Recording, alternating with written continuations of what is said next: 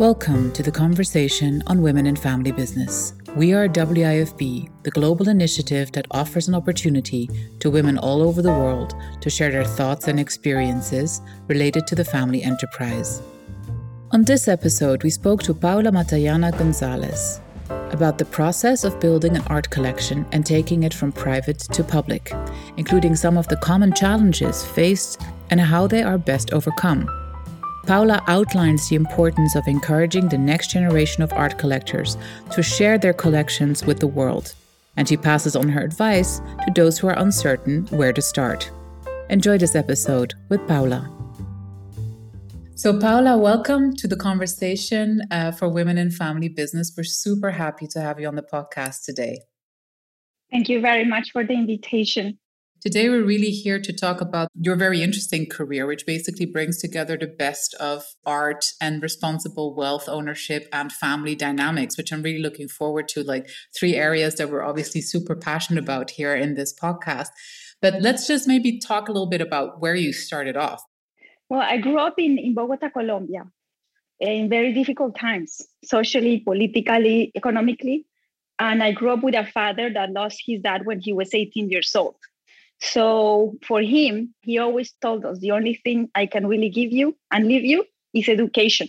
So this is how I grew up in a family of 5 children, 4 women. We were raised as equals. So not only that, but I was also in a German school. I was playing professional golf to one day maybe join the PGA. So this is how you grew up. So when you grew up in a family like this, where, there is always challenge in all fronts, it made me think since I was very child that I needed to create a base that then one day I could do what really was my passion, which was history. So this is why I decided to study finance, because it's just like those houses that you see on the water that has like different pillars, and it doesn't matter the winds that come. If they're strong, if they have strong soil, they will not fly away. So this is in my head, this is what I was thinking always. And then I said, okay, maybe one day I will be able to really enjoy building that house, but I need to build a strong pillar. So that's why I ended up going to finance and going to New York and doing all that I did. Did it give you the sense of security that you expected from it when it actually, when you started working in finance? Did it do what you expected it to do? For me, the start and everything, the first 2 years of New York were very hard. I was one of the few Latin people in the team and women. So for me, it was hard. But just when I get out and was able to walk and just become that person that I envisioned one day to be, I was so grateful every day. So it was a good balance. It was challenge, but it was a dream come true. My first job was in American Express. We were restructuring the company in global re-engineering. So they were doing they were analyzing all the company and trying to instead of going from A, you have to go A to B and then to C. They teach us to how to go from A to C without that. So there were a whole restructuring. So I was really learning to do things more efficiently.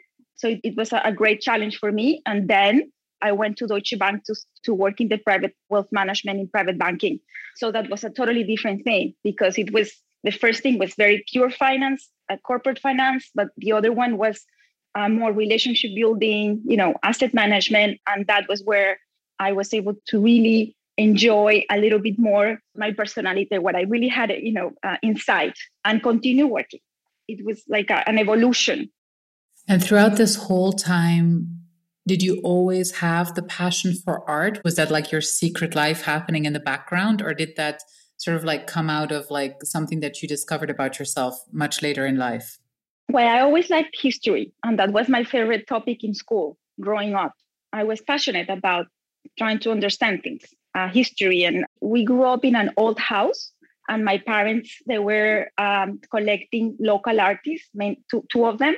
So I was walking around the house and looking at things, and I was really getting close and see, wow, it just happened when I moved to New York.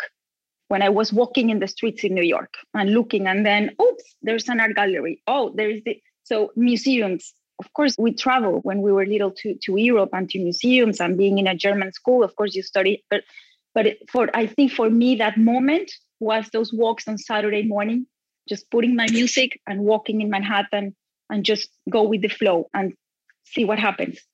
Talk to us about the breakaway moment, basically, where you decided to pursue a career in art and art education. It really happened in Spain. The bank transferred me there, and I was in private wealth management too there. And there was one time that I had the opportunity to speak with one of the clients of the bank, who was a passionate art lover and art collector. He was from Germany.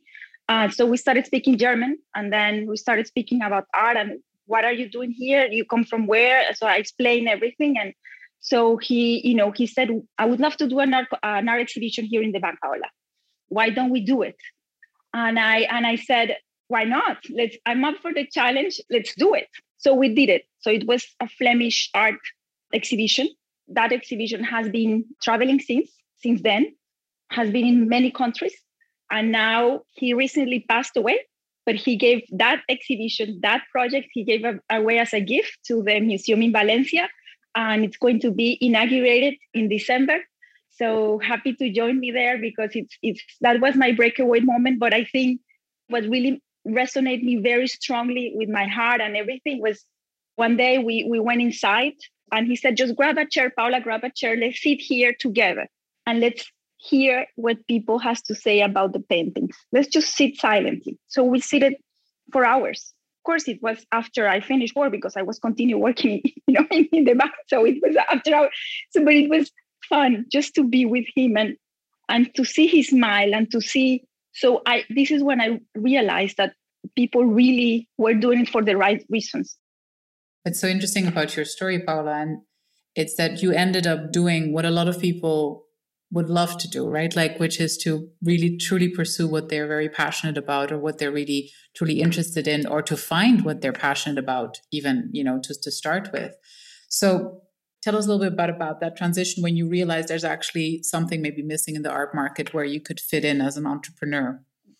I wanted to understand why two things almost identical, one value this and then the other value this, and how they behave in history. How I could, because in the market, in the financial markets, things have a value.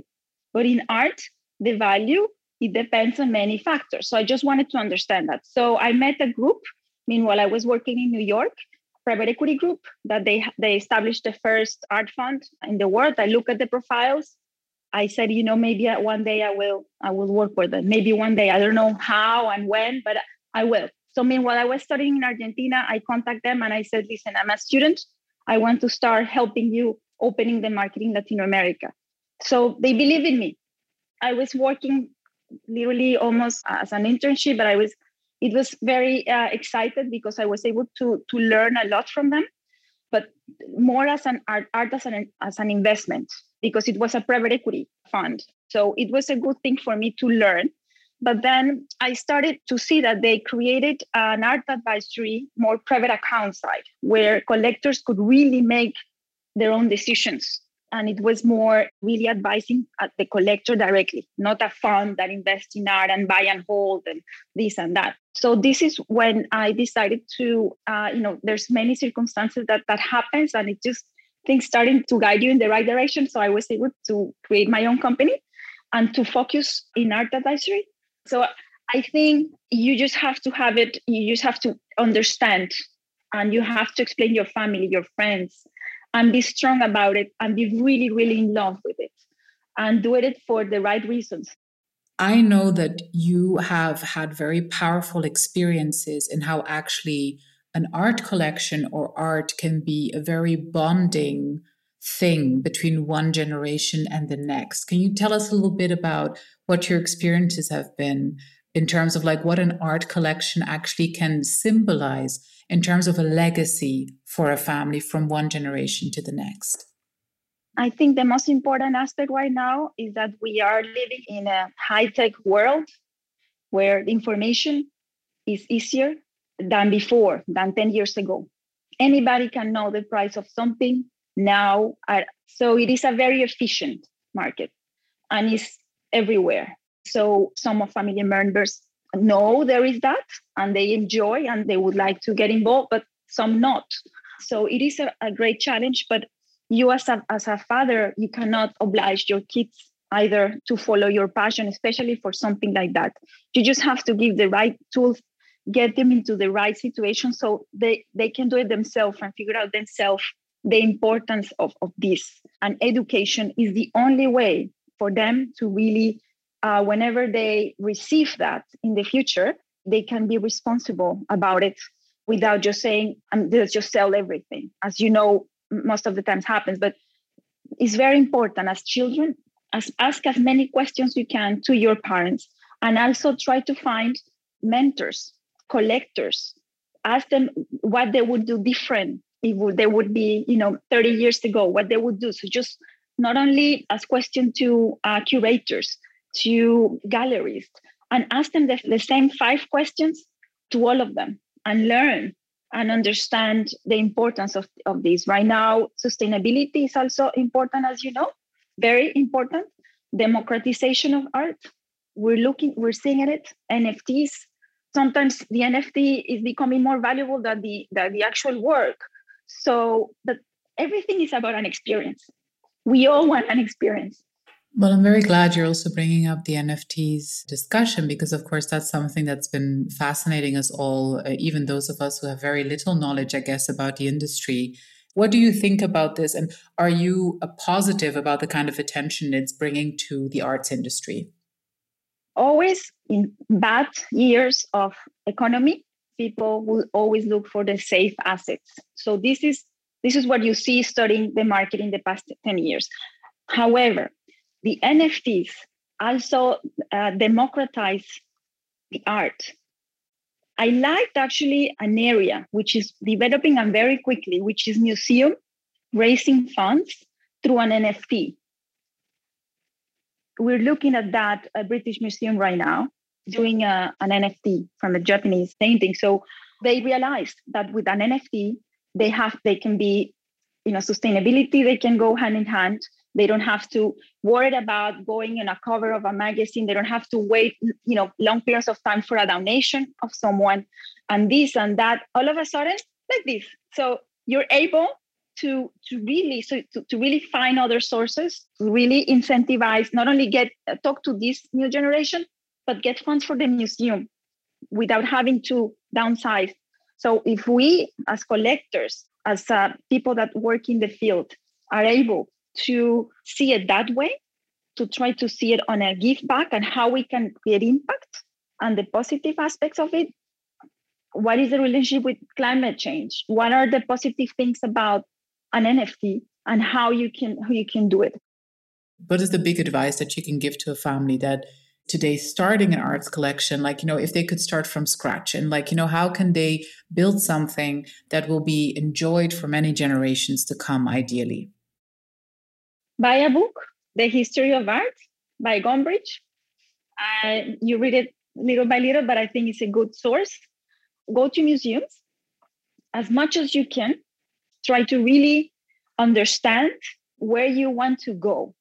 Do you like abstraction? Do you like more conceptual art? Do you like more video art? So just try to pick 2 or 3 areas that you really want to do it and start little. And then little by little because this way you can create dialogue.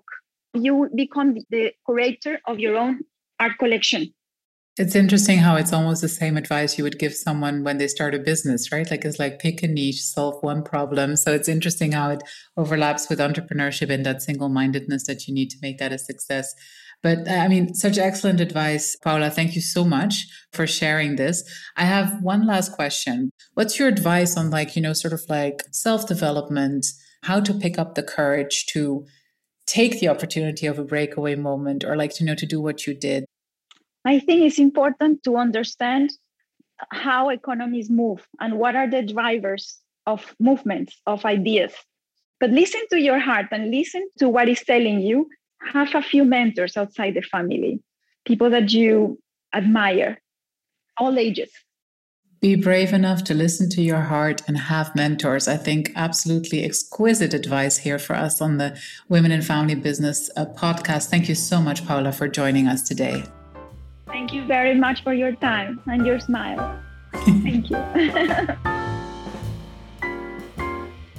stay in touch with the WIFB community, go to www.womenandfamilybusiness.org and subscribe to our newsletter to stay updated on the latest articles and news.